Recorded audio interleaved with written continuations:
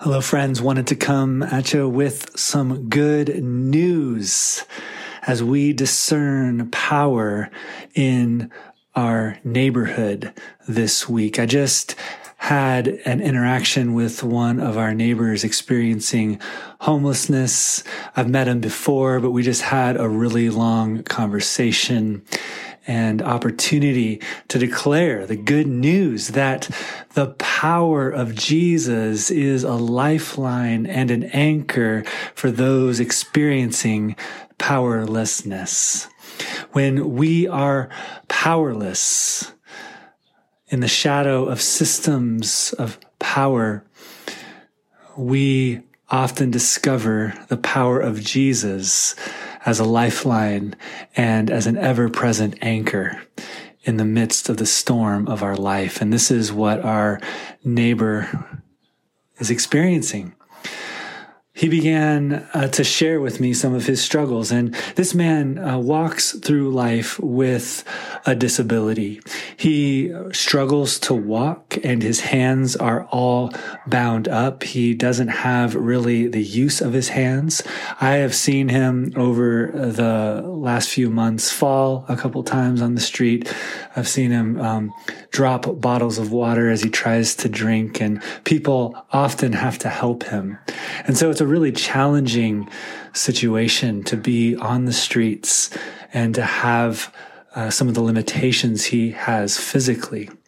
He is among those with less power. And he was describing to me his discouragement. He said, "Jesse, it's my birthday today. And yesterday, my mom kicked me out of the house. And she said, I don't want to ever see you again. I don't want you to come back to this door again." He says, I'm truly alone. He said, I'm a loner. No one seems to care about me. I just feel like no one has my back. No one is there for me except for to use me. He said, I might be surrounded by people, but I feel truly alone. And he began to describe how he's been working to get clean and to be in recovery, and how a lot of the programs that he's tried to get into won't accept him because they can't accommodate his disability. They aren't handicap accessible. And so when he is motivated to get clean, he's often denied access because the systems aren't designed to accommodate him. And so he's left on the street. He's left alone. He's left without hope and support. And he said, Jesse, I feel like I am in a storm that I can't get out of. I wake up every morning, he said, I pray every morning that God would heal my hands and that God would protect me and look out for me. And I just am unsure if he is listening or if Jesus is even real. I'm just tired. And then he proceeded to tell me about 4 or 5 times where God seems to have miraculously called out to him in some of his darkest moments and some of his most powerless moments, and has specifically told him, trust me, trust me. Trust me more than the drug. Trust me more than the friends that let you down. Trust me. Turn to me. And as he was describing this really very hard set of circumstances, I was drawn, I believe the Holy Spirit drew me to the story of Jesus calming the storm as he is in the boat in the midst of a horrific storm with the disciples.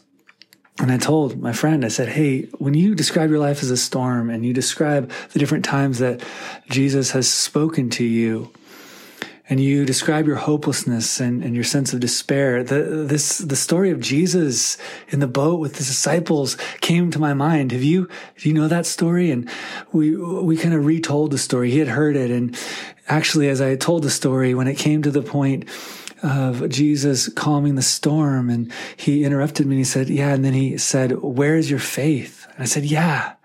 And I said, for the longest time, I heard Jesus' question of the disciples, where is your faith, as like a condemning question. Like, come on, guys, get it together. Believe, won't you? Come on. But I said, I've recently began to hear that question as a question of coming from a God who is present in the storm, in the boat with his disciples, and saying, hey, look, I'm here. Where's your faith? I'm here. I'm here. It's an invitation to believe. It's an invitation to trust. It's an invitation to see the power of the God who is present with us in the storm.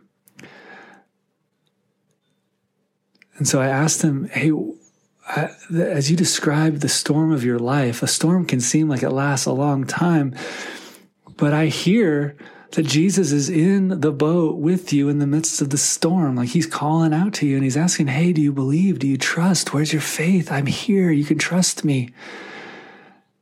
And he wants to calm that storm.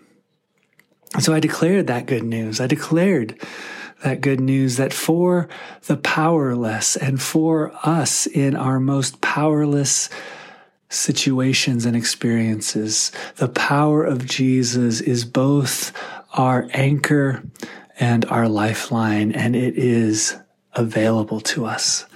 He's in the boat with us, the one who can calm the storm. And so as we look at the power dynamics in our neighborhood, and we heard in the neighborhood conversation the experience of powerlessness, the feelings of powerlessness in the shadow of the education system and the medical system and the justice system and even navigating the nonprofit sector and all the rules and regulations. That was another thing my friend told me, is like he's been denied entrance into the tiny home village because he doesn't meet certain qualifications. And he's like, where can I go? Just feeling powerless. That the power of Jesus, the person of Jesus, who is powerful to calm the storm, is both our anchor and our lifeline. And he is in the boat, in the storm with us, asking us to trust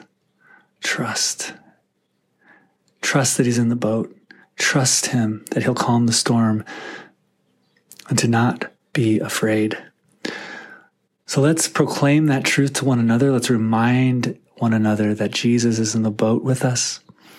Let's remind ourselves and turn to the one who calms the storm. May the peace and the power of Jesus Christ be yours this week. Blessings.